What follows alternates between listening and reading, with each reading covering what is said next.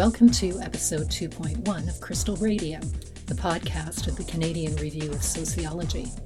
I'm Karen Stanbridge, managing editor of the CRS and your host. In this episode, you'll hear from three scholars whose work appears in recent issues of the journal. From the August 2020 issue, Audrey Gagnon is here to tell us about her research on the Soldiers of Odin. Ms. Gagnon has studied the Canadian and Quebec chapters of this far-right group, and she'll tell us about the different ways they frame their appeals to cultivate membership in Canada. Also from the August 2020 issue, Marin Oleschik commits sociology in the time of COVID-19. She highlights the gendered effects of the pandemic on Canadian academics and has recommendations for promotion and tenure committees to ensure that academics don't face career penalties because of the pandemic. But we begin with Nicholas Graham. Dr. Graham is the winner of the Canadian Review of Sociology's Best Article Award for 2020 for his paper on Canada's post-carbon future. He's here to tell us all about it. So, off we go.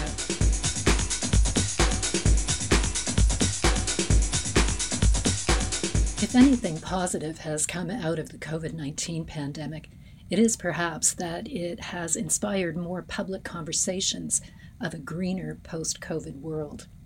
In Canada, the conversations invariably include debates around how carbon figures in the country's future. Dr. Nicholas Graham is well-versed in these debates and issues involved. My research interests are broadly in the area of climate change, politics, and policy. My research focuses on corporate power in and around the fossil fuel sector in particular, how this power is a major barrier to action on climate change. I'm also interested in alternative political projects for renewable energy and broader green transition. Dr. Graham is here to talk about his article, Canadian Fossil Capitalism, Corporate Strategy, and Post-Carbon Futures. It appeared in the May 2019 issue of the Canadian Review of Sociology, and it just recently won the CRS Best Article Award for 2020. Dr. Graham explains how he got the idea for the paper while reviewing literature on the transition to renewable energies. In this research that I came across, the narrative often goes, the renewable energy transition is underway. Big oil companies have sort of seen the writing on the wall of this kind of carbon-constrained future, and so they're diversifying their investments. Sometimes there's an additional suggestion that resistance to the sector is kind of irrational, since it's big oil that's now driving the transition. And all the research that I found pointing to this process is quite based on quite anecdotal evidence. So I tried to examine more comprehensively in this paper the strategies employed by fossil fuel firms in relationship to alternative energy development and energy transition. Faced with these unsubstantiated claims that big oil was coordinating the transition to renewable energies, Dr. Graham decided to see if he could find evidence supporting those claims. It was essentially me asking, to what extent can we discern efforts by the fossil fuel sector to establish control over renewable energy? And is the sector engaging in a longer-term business strategy to move beyond carbon while also protecting its current investments? Dr. Graham approached the matter from two different angles, using two types of data. I examined investments by the 10 largest Canada-based fossil fuel companies in renewable energy from 2012 to 2016. I did this using annual reports, involved a fair bit of just scouring annual reports of these companies, along with some corporate investment databases. I also looked at interlocking directorate relations between the fossil fuel sector and the renewables industry. And so interlocking is when a director from one organization sits on the board of another organization. And so I considered especially fossil fuel firms' representation on the governance boards of renewable industry associations. So these are associations that essentially represent the renewable sector. They lobby the government to advance that industry. And also interlocking directorate relationships with civil society advocacy organizations that advance a kind of climate capitalist vision. These are organizations like the Smart Prosperity Institute, people might have heard of, that create policies and discourses of climate capitalism. They seek to construct a kind of consensus for the project.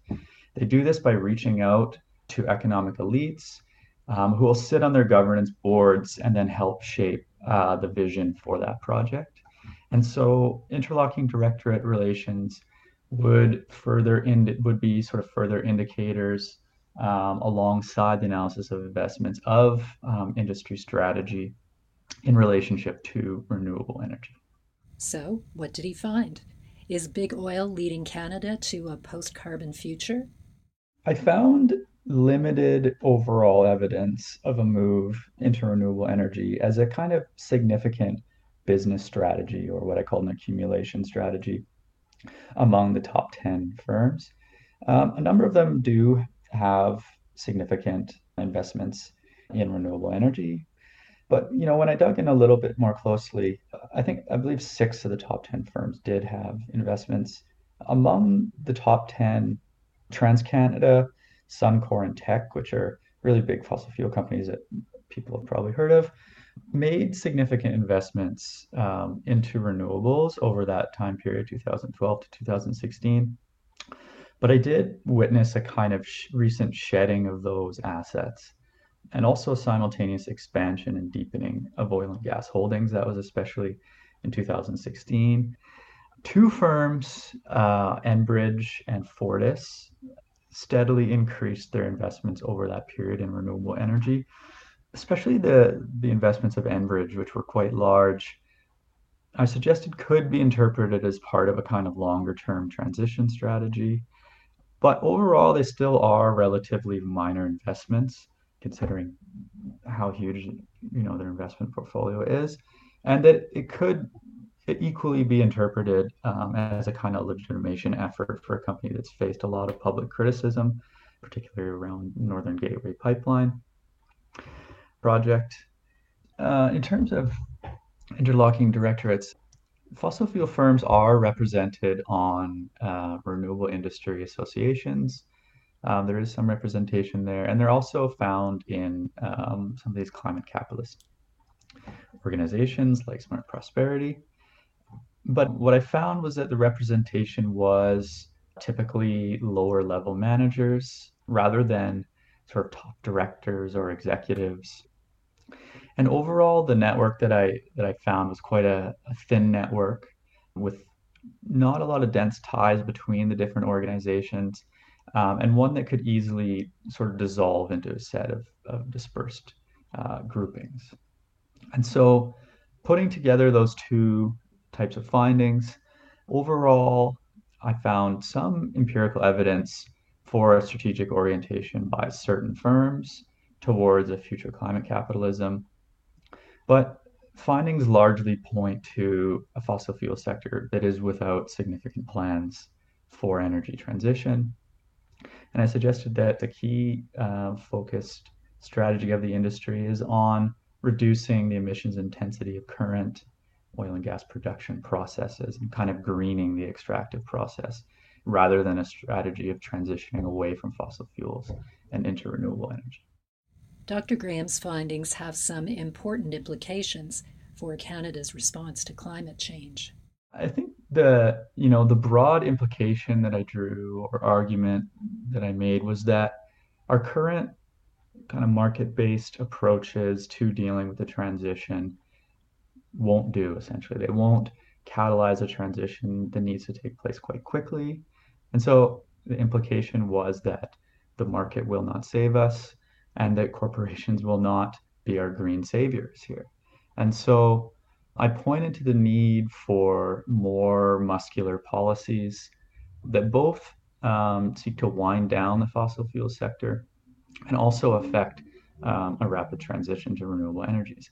So a lot of the literature on renewable energy development will point out that you can have a growing renewable energy sector alongside a growing fossil fuel sector. But you do need sort of active policies that pursue a managed wind down of that sector while also growing renewable energy at the same time. So that needs to be a critical part of thinking about energy transition.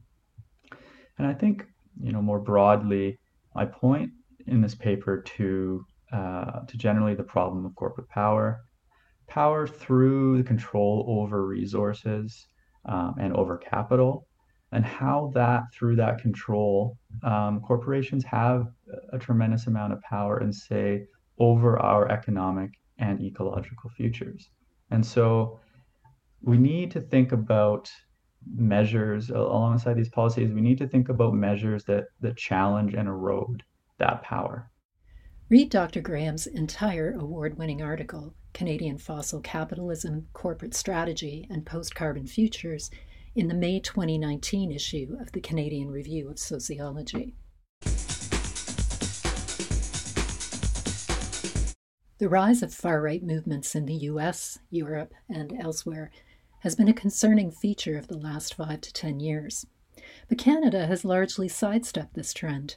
Or have we? Audrey Gagnon warns us that we have not. So I'm a PhD student in the Department of Political Science at Concordia University, and my research interest includes the construction of anti-immigration opinions in both its mainstream and more radical forms, notably among members of anti-immigration groups. And I am also interested in far-right movements and ideas and conception of national identity, with a particular focus on the Canadian and Quebec cases. Ms. Gagnon has an article in the August 2020 issue of the Canadian Review of Sociology titled Far-Right Framing Processes on Social Media, the Case of the Canadian and Quebec Chapters of Soldiers of Odin. As she explains, Canadian far-right groups make for an interesting subject of study because they espouse principles that seem contrary to Canada's national image as a tolerant country. Research in the field of Canadian politics and immigration tends to highlight Canada's exceptional context of acceptance of immigrants and support for its policy of multiculturalism. And this depiction of Canadian multiculturalism suggests that the country considers immigration as an integral part of its development as a nation and therefore welcomes and celebrates diversity. So as a result, Canada is often portrayed as immune to far-right politics and the dissemination of negative views about immigration. But some scholars, however, confirm the presence of active far-right groups in their attempt to introduce their beliefs into the mainstream. So I was therefore interested in better understanding how do far-right groups represent themselves and their claims to the public in the country which defines itself through its policy of multiculturalism. And following this line of thought, I was also interested in exploring whether and how far-right groups' discourse is influenced by cultural context, such as in the case of Quebec compared to the rest of Canada. To examine how the far right has made inroads into Canada, Ms. Gagnon chose to focus on the Soldiers of Odin. First, Soldiers of Odin constitute far-right vigilante groups. So this consists of citizens taking the law into their own hands, and in this case, it is in the form of street patrols. And the group claims to protect individuals from the alleged threat posed by immigrants, and particularly Muslims. So just to contextualize a little bit, Soldiers of Odin was founded in northern Finland in 2015 by a neo-Nazi activist in reaction to the so-called refugee crisis.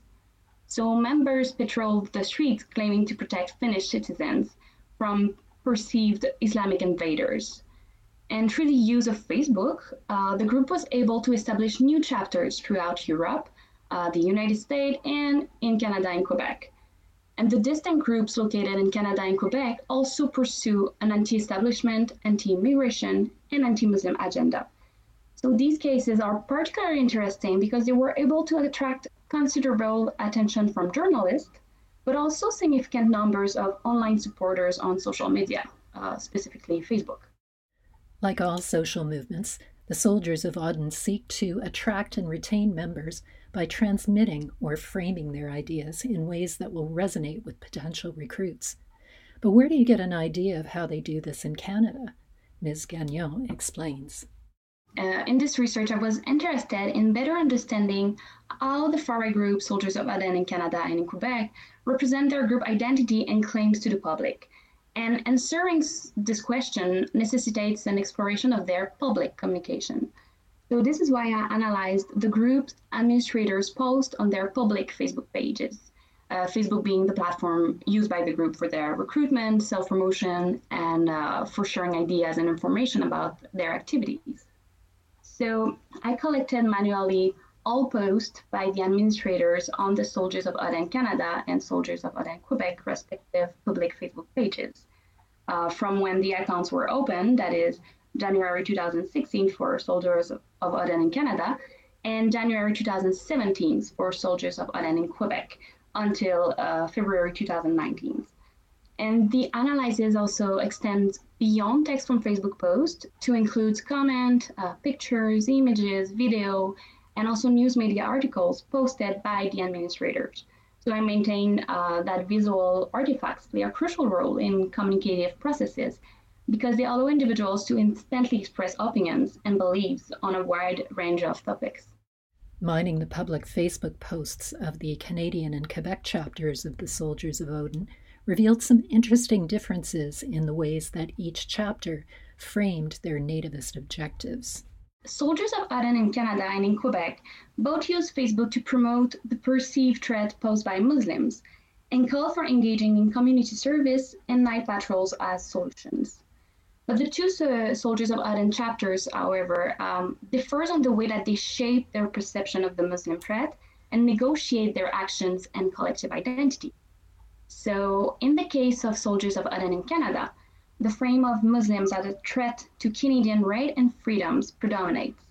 So the group notably maintains that Muslims are trying to change Canadian laws and to impose an Islamist agenda on Canadians. And to prevent this situation from happening, the group suggests to help Canadians through community service and charitable actions, which, however, includes doing night patrols in neighborhoods with large immigrant population. And finally, they attempt to motivate Facebook followers by supporting the group by building a collective identity based on the notion of Canadian patriots. Now, in the case of Soldiers of Odin in Quebec, the phrase of Canadian patriots protecting the charters of rights and freedoms does not resonate much with Quebecers' shared experiences and emotional ties. As for a large proportion of Quebecers, Quebec constitutes a minority nation in the Canadian Federation.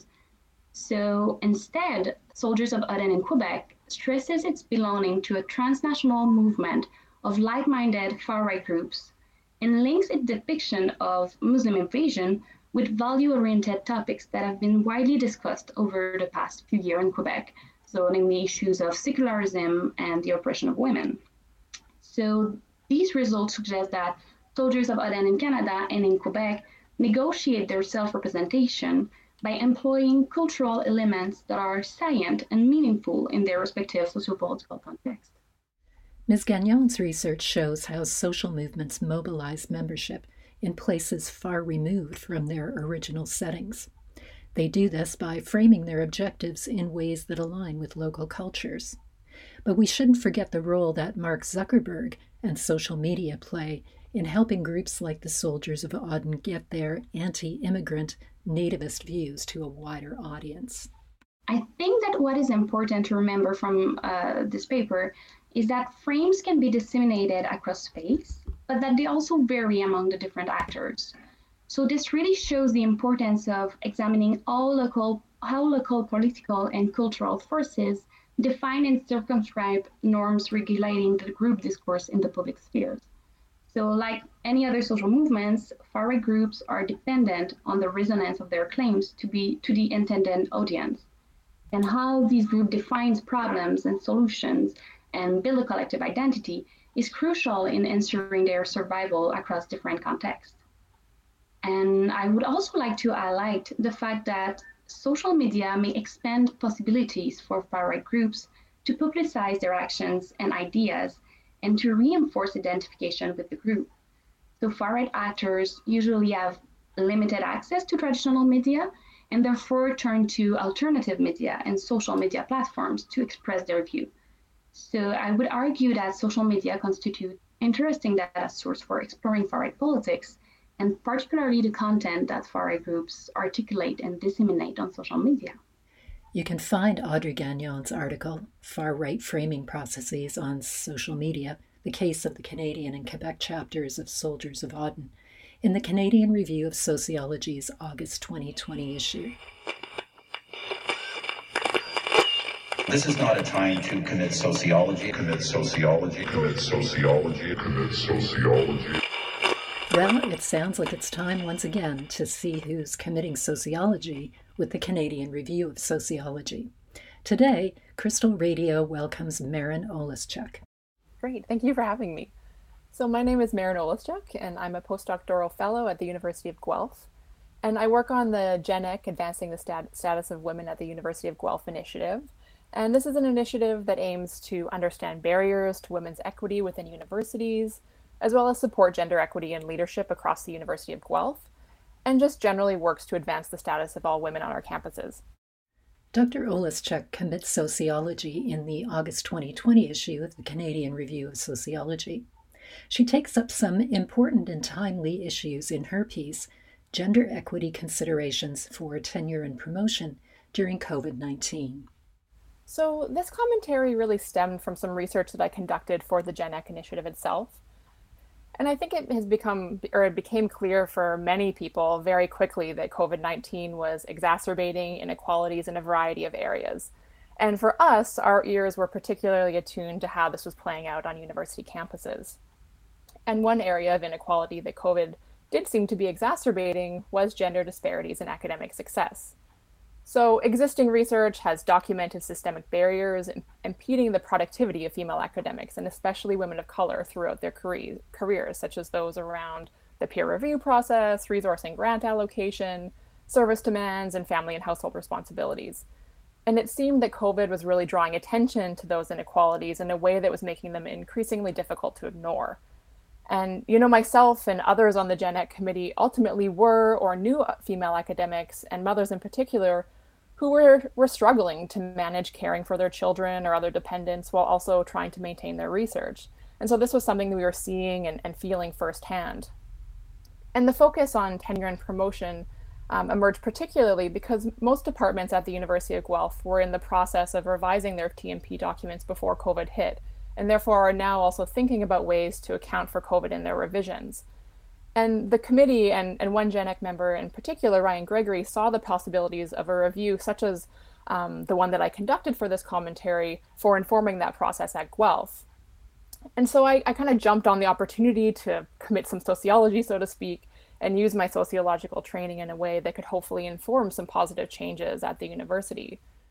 Emerging data and research are already showing the gendered effects of the pandemic on Canadian academics, as Dr. Oleschuk explains.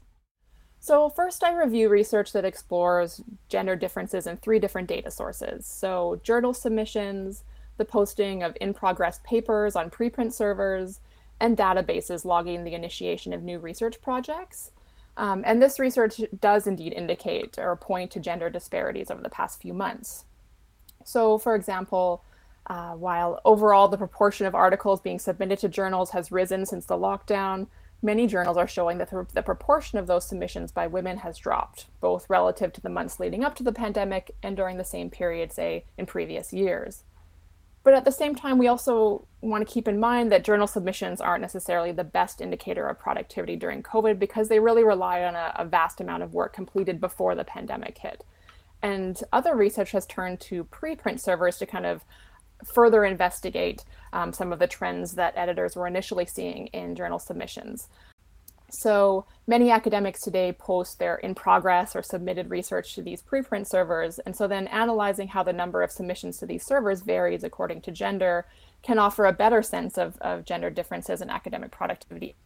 And indeed, data from these servers indicates a much stronger gender differences, showing that proportionally, women are posting less preprints than men, especially as lead or sole authors. And where I say that the data is actually the strongest is in these pre-registration reports, or reports filed by researchers to record the initiation of new research, as well as in analyses of COVID-related research specifically. And it shows actually the largest drops in women's productivity. So then together, these three data sources quite clearly demonstrate the differential impact of gender on academic productivity during COVID. So why does this matter? Well, as all academics know, any interruptions or slowdowns in productivity can have deleterious effects on their promotion and tenure files. Add to that the career disadvantages that academic women already face because of inequalities around domestic and caring responsibilities, and, well, you see the problem. This longstanding research has shown that that inequalities do inform men's and women's academic success. This isn't new, but it's also quite easy to see how the pandemic would exacerbate them, as it is other inequalities, because it has brought people's domestic responsibilities and their care demands, areas that we know are still very gendered, out into the open. So, we know that women, including academic women, still shoulder a disproportionate share of care responsibilities within their households, and that this is negatively affecting their success in paid work. And we also know that academic women, and especially women of color, have disproportionate service demands within universities. And so then it's quite easy to see how the rising care demands created by COVID, specifically those brought on, say, by remote working, a lack of childcare, and the virus's particular risk to aging populations, are disproportionately incurred by women and disproportionately impede their ability to work at this time. And I think this matters really because the disparities that I identify in this commentary are only expected to become more pronounced and kind of cumulative over time. They'll impact academic women's careers for years to come. And I think, as I kind of alluded to, that it's time really for universities to rethink their established ways of evaluating and supporting academic success, to acknowledge and ameliorate some of the systemic differences and barriers impeding the success for different groups. So this commentary was kind of meant to inform what that might look like within the context of gender. Dr. Oleschuk provides 10 recommendations for university administrators and promotion and tenure committees. If these are implemented, they can help ensure the disparities in productivity caused by COVID-19 do not unduly damage the careers of academic women.